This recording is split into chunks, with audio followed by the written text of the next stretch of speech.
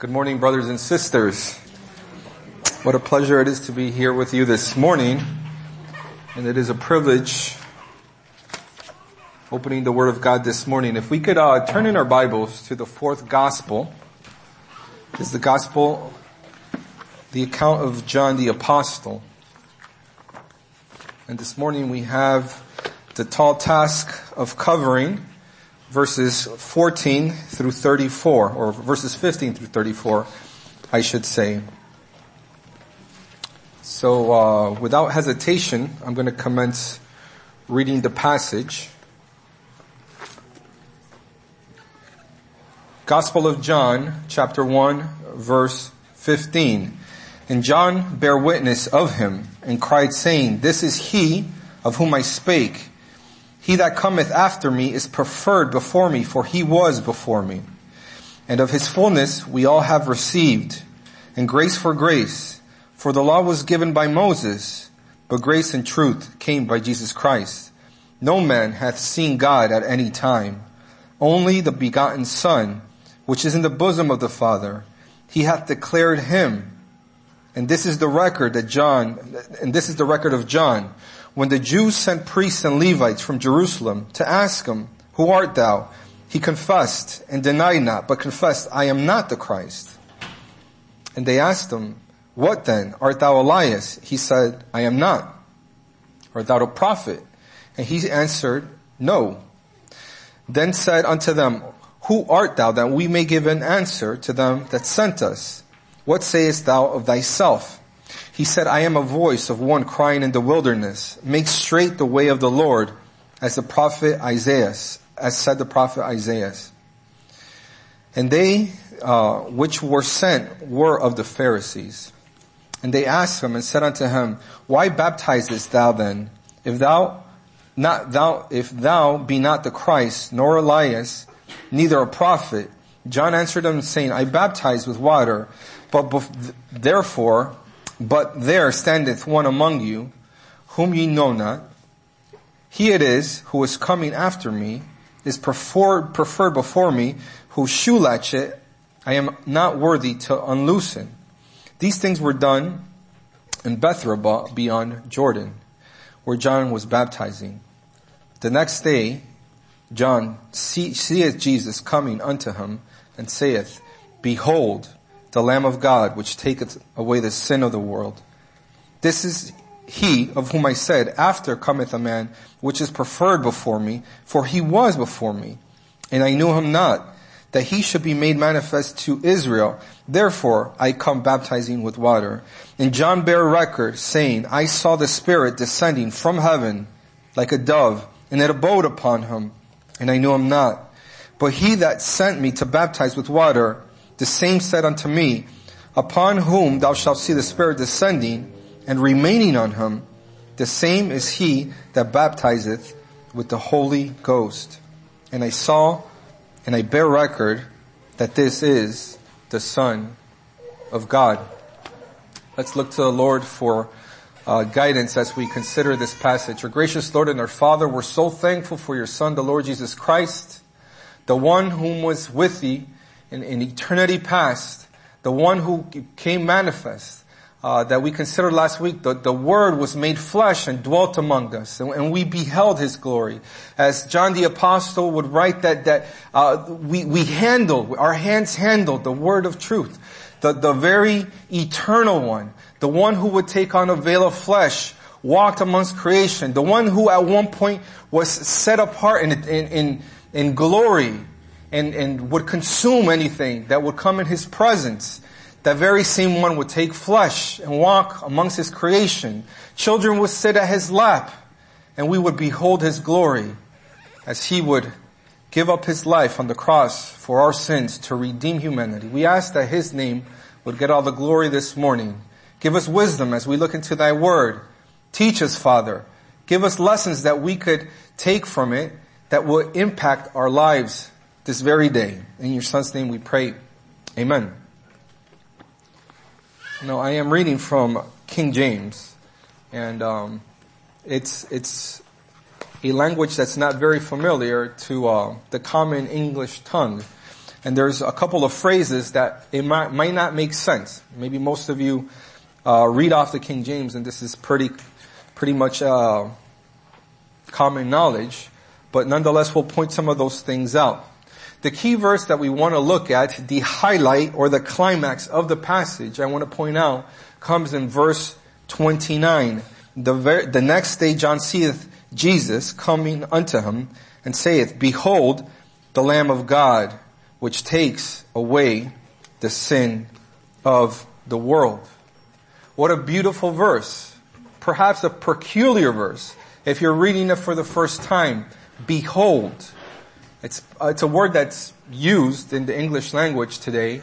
We don't say it as often. It means to draw attention to look. Look at this. Draw your attention to this. He's in a setting where he's with his disciples. And he sees Jesus coming to him, and he wants to draw everybody's attention to this very person. Behold.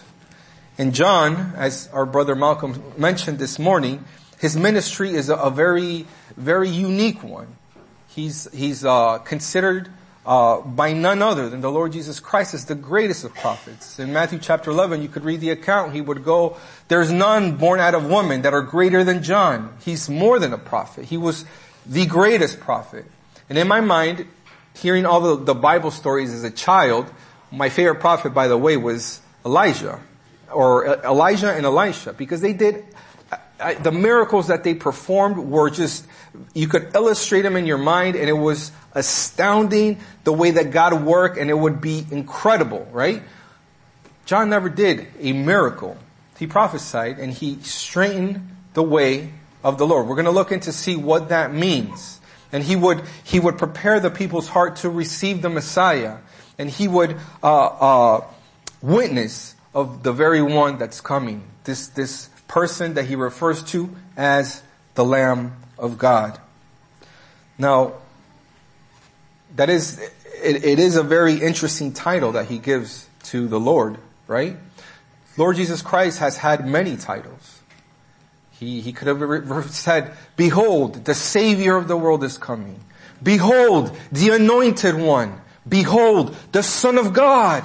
Revelations will say, Behold, He who is faithful and true. There's many titles. Behold, the Lion. Right? In my mind, wow, that would seem like more grasping to us. But to the Jew, they knew exactly what he was referring to. But let's not get ahead of ourselves. So John's ministry was to draw people's hearts and their attention, to draw them to the Messiah. In verse 15 it says that he would witness of him. What a great ministry that is. To draw people's attention to Christ. And this is something that the believer should do. Our brother Brian stood up at the end of the Lord's Supper and expounded upon that verse, that the Christian, right? We should essentially imitate Christ. We should show people Christ in our lives, the way we live, in our testimony. And none was better than John the Baptist. And I would like to point out, just in case, it might seem very straightforward, but John the Baptist is different from the writer of John the Gospel. John the Baptist was a separate person. John the Apostle is the one that's taken this account. And John the Baptist, actually, he's a martyr, and he dies in this book. And John the Apostle would give that account. In verses 16 and 17, he speaks about Jesus Christ. When you think of Christ, you think of grace. Grace. If you do a simple word search in those fancy little applications on your phone or your tablet, those Bible apps, it's a lot easier to search for a specific word. Sure, you could go more profoundly into the original, doing a concordance search, but if you just search for the word grace, you're going to see that the word grace, it's completely lopsided in the sections of Scripture where the word grace appears. If you look at the Bible and you kind of just divvy it up from the Old Testament to the New Testament is approximately a quarter the size of the Old Testament. But yet, the word grace would appear in the New Testament, in the version that I searched, 123 times versus the Old Testament, which would just appear 7 times. And there's variation depending on how you do that search on which version of the Bible. Some of them would say find favor, some of them would say find grace in the Old Testament. But the reason is because grace and truth comes through the Lord Jesus Christ. It's very difficult to explain grace to somebody without having the person of the Lord Jesus Christ. For the law, in verse 17 it says, the law was given by Moses, but grace and truth came through Christ Jesus. Now we don't have time to expound on what the covenant of the law was. The law that was given to Moses, how people would have to live. But all, in a nutshell, what it's saying is that the law is, you associate it with Moses and the law. God gave the commandments, the 10 commandments to Moses. He gave them to Israel. And God essentially would say, I will bless thee if you keep these commandments. And the people would try it to their best ability, but they would always fall. And then there would have to be continual sacrifice. And it would become a burden, the law that cannot be kept. It was not kept. And the children of Israel failed many times. But grace and truth comes through Christ. Grace is associated with Christ and faith. The grace of Christ that comes to the believer, right? A note in my Bible says, grace is the kindness and love of God our Savior towards man. It's receiving what we don't deserve. It's receiving this gift of the Lord Jesus Christ, the salvation, the redemptive work that we have through Him. And here comes John bearing witness and drawing attention of the people to the Lamb of God. And how easy it is. We live in a world where there's a lot of distraction. It doesn't matter where you're at now. You're connected essentially to the network, connected to your friends, connected in one way or another through these little devices. My mom refers to this as the black hole. And there's some truth to it. Sometimes I'll open it up. I'll look at a quick article, not necessarily anything wrong, right? Oh wow, there's this good article on this. Oh wow, this guy's doing soccer. And you just start scrolling. Before you know it, the time has gone by. You've been looking at your phone for an hour, and you realize I just wasted an hour of time. There's constant distractions in this world drawing you away from Christ. And nowadays, it's even getting to the point where it's more blatant that they don't want the name of Christ to be mentioned. In the epistle of John, 1 John, it says, love not the world nor the things of the world. It's so easy to be drawn to the things that this world has to offer. Not all of them are good. Some of them are not bad, but they all draw our attention. And the ministry of John the Baptizer would be to draw people. Look, get your attention to the very one who could redeem you, the very one who could save you. And in this world, even when you get to an intellect level, people are still drawing their attention purposefully away from the things that matter. The simple questions that a child has that are important. Why are we here? Why were we created? What is the purpose of life? Those hard questions that are only found in the Bible. And science science of today would tell you no, that we just exist. The atheist leaders of today would just say that we are just a bundle of DNA. We evolved through many years, and we just dance to DNA's music. We're not created. We were just here by chance, random chance. But that's not what the Bible tells us. And here John would look to draw people to the Lamb of God. Now, John was a man whose ministry was very powerful. The people would respond to him. Though the Sadducees and the Pharisees will look down upon the ministry of John, the people would respect, and he would convict the very hearts of the people. when the Lord Jesus Christ would ask the disciples, whom do men say that I am? One of the answers was John the Baptist. Why? Because he would convict people of their sins. The Lord Jesus Christ would, when he would be speaking about John, who was it that you went out to see? And he would speak about John the Baptizer. And I don't want to give John the Baptizer too much credit, because he wants the exact opposite. He would say, I must decrease, he must increase. He wants to do the very exact opposite. And to the ones that were going to him, who are you? With what authority do you do this? Art thou the Christ? Art thou Elias? These are very great men in Scripture. And John the Baptist would do the opposite. He would be pointing to the one that he was preparing the way for. Now, that's another peculiar term. What does that mean? Well, nowadays, when you're going to go visit somebody, you literally, if you're probably my age or older, you would pick up the phone and you would dial them up and call them. And guess what? The phone would ring and they would answer. If you're younger than me, you probably would send a text. If you're even younger than that, you most likely would send them a message through Instagram or Facebook and let them know you're going to go visit. But either way, we have a means of communication. Now, if it was a royalty, if the President of the United States or the Queen of England was coming to the United States, I'm sure they would send their entourage, that they would prepare the room where they're going to abide in. They would send messages to the President here that the Queen of England's going to visit. And just like with that mindset, the forerunner in the times of old, when a king was to travel, they would go before the king and they would prepare the way for the king's arrival. They would announce his coming to whatever city or whatever place they were going. And they would prepare the way. If anything was wrong with the path, they would straighten it out. And so here was John the Baptizer, straightening the path, preparing the people's hearts to receive the Savior. To receive the Savior.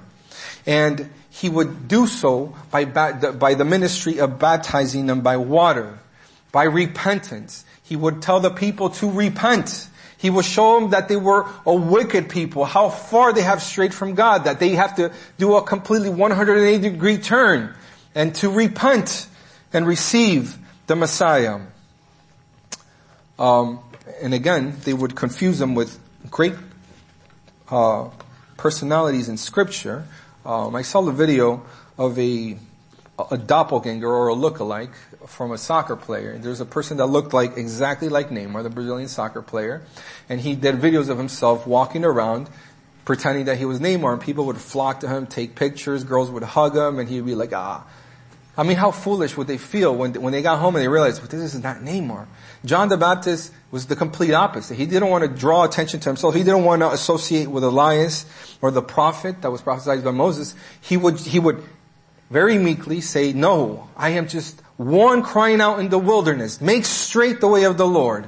And again, who was asking? In verse 24 we see they were sent of the Pharisees. For the Pharisees have strayed so far from the priesthood that was established in the Old Testament to the point where it just became religion, power, and riches to them, where they would enslave the people with their position, and they would feel threatened by this very one who was teaching redemption to the people, who was convicting the people's hearts.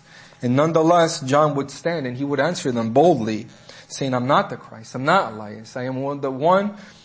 In verse 23, I am the voice of one crying in the wilderness. And he will point them to the very passage where that was written in the book of Isaiah, chapter 40. If you want to read that account, we will do so this morning in the sake of time. Now let us get to the portion of the main theme of the topic in verse 29, the Lamb of God. And this is the one who John would say that I am unworthy, right? And again, the language is a little antiquated, where he would refer to his shoe latchet. Imagine it's like your shoelace. I'm unworthy to loosen his shoelaces or to tie his shoes.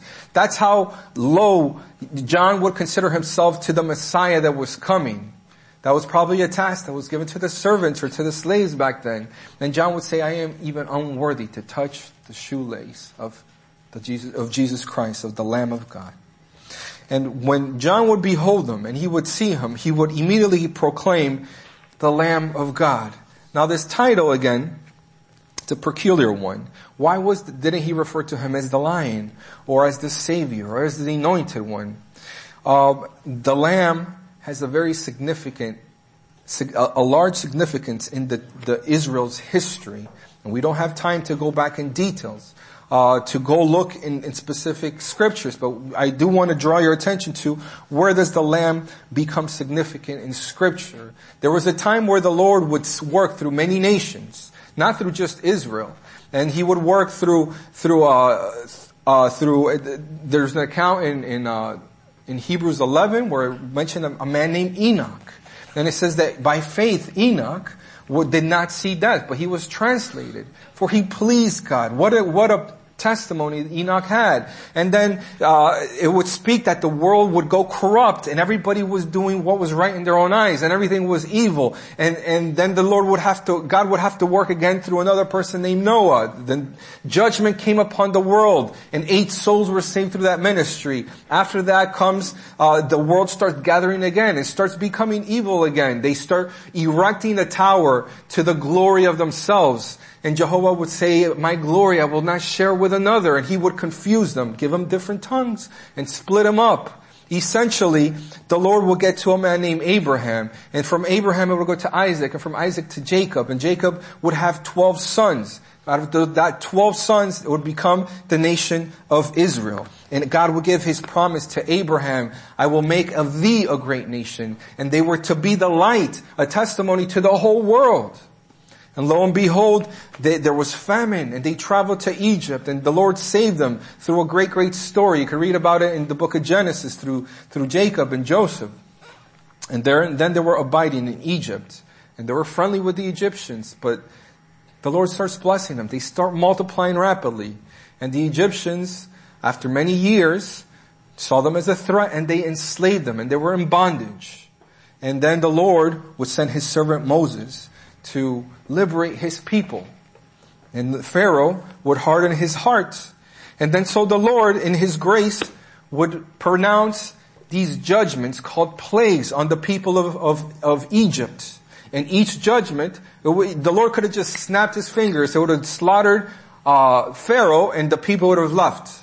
But God is gracious. Not only does he care about the Israelites, but he cares about the Egyptians. This man Pharaoh that's shaking his fist, who is God that I should let his people go?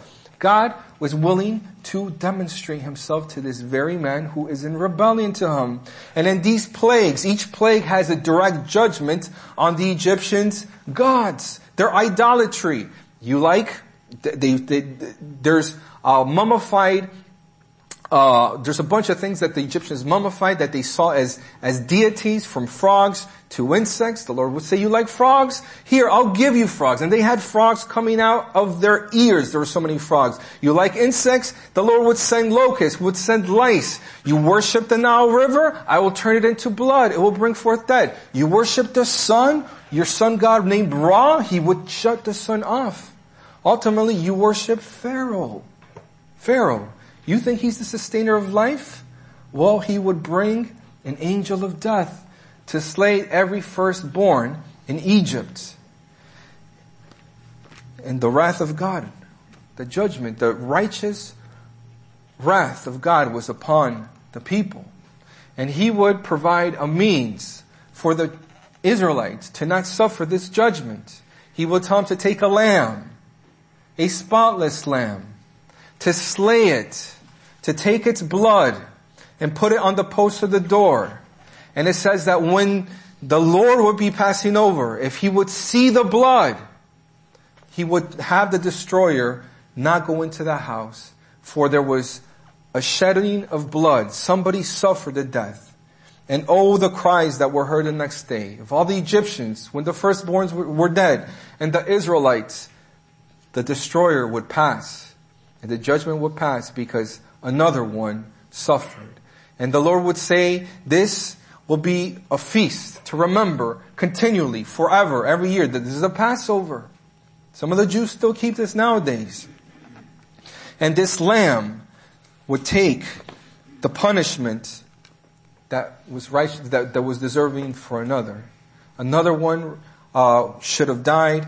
the lamb was shed and died. Now, in the Bible, it tells us, you could read it in Genesis chapter 5, it says that the life of the flesh is in the blood, right? Science thinks that they're catching up and that they're way beyond the Bible, beyond God, but this was written over 3,500 years ago. And science eventually gets to a point where they realize, wow, this is true. Without blood, there is no life. When you say, you have shed blood, if I shed off pounds, that means what? I kind of slimmed up a little bit, right? But if you shed blood, it's not saying that you cut yourself and no, it's saying that you killed somebody. You shed somebody's blood. The life is in the blood. And the life in the blood of Jesus Christ is unique. Because all our blood has been tainted from the beginning of our ancestor Adam. Sin entered into the world. And our blood was tainted with sin. And our blood would not suffice to pay for sins. And from every living being, from Adam until David Gill, we have that condition, that problem, with the exception of the one perfect being, the Lamb of God. The one who takes away the sins of the world. And this sacrifice that the Jews would do every year, they would come to the Passover and they would sacrifice numerous amounts of lambs for the sins.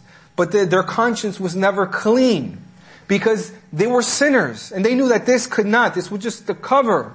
It was pointing for the ultimate sacrifice that was to come. The Lord Jesus Christ would come and be the lamb. And imagine that during this very same feast, the very people, the Israelites, specifically the Jews and the Pharisees, would get the Lamb of God and condemn him, and he would hang on the cross while this very same feast was going on. While people were sacrificing the Lamb of God hung on the cross, shed his blood, his precious blood. What can take away my sin? Nothing but the blood of Jesus. What can make me whole again? Nothing but the blood of Jesus. Imagine that the very same feast that was established back in the time of Exodus, where the lamb's blood was put on the post of the door. During that very same feast, they took the Messiah, the Savior, and hung him on a cross. And he bled and died to take away the sins of the world. But he didn't stay there, my friends. He didn't stay in the grave. The Bible would say that 3 days later, that he would raise up from the dead. That he would raise up in triumph. That he would raise up to confirm that his work was accepted by the Father. That he was who he claimed to be. In Romans chapter 1 verse 4 says that he declared to be the Son of God with power according to the Spirit of holiness by the resurrection of him, by the resurrection from the dead. Imagine that he was claiming to be the Son of God. Now if Jesus Christ was, as some people say, he was just a good teacher, a person in history that taught good works, could he rise from the dead?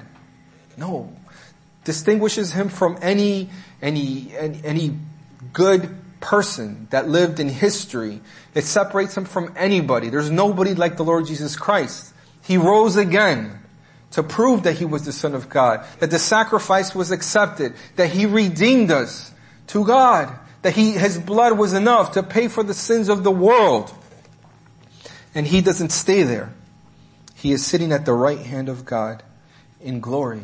Now, I tell you, it's not enough to say, behold the Lamb of God that takes away the sin of the world.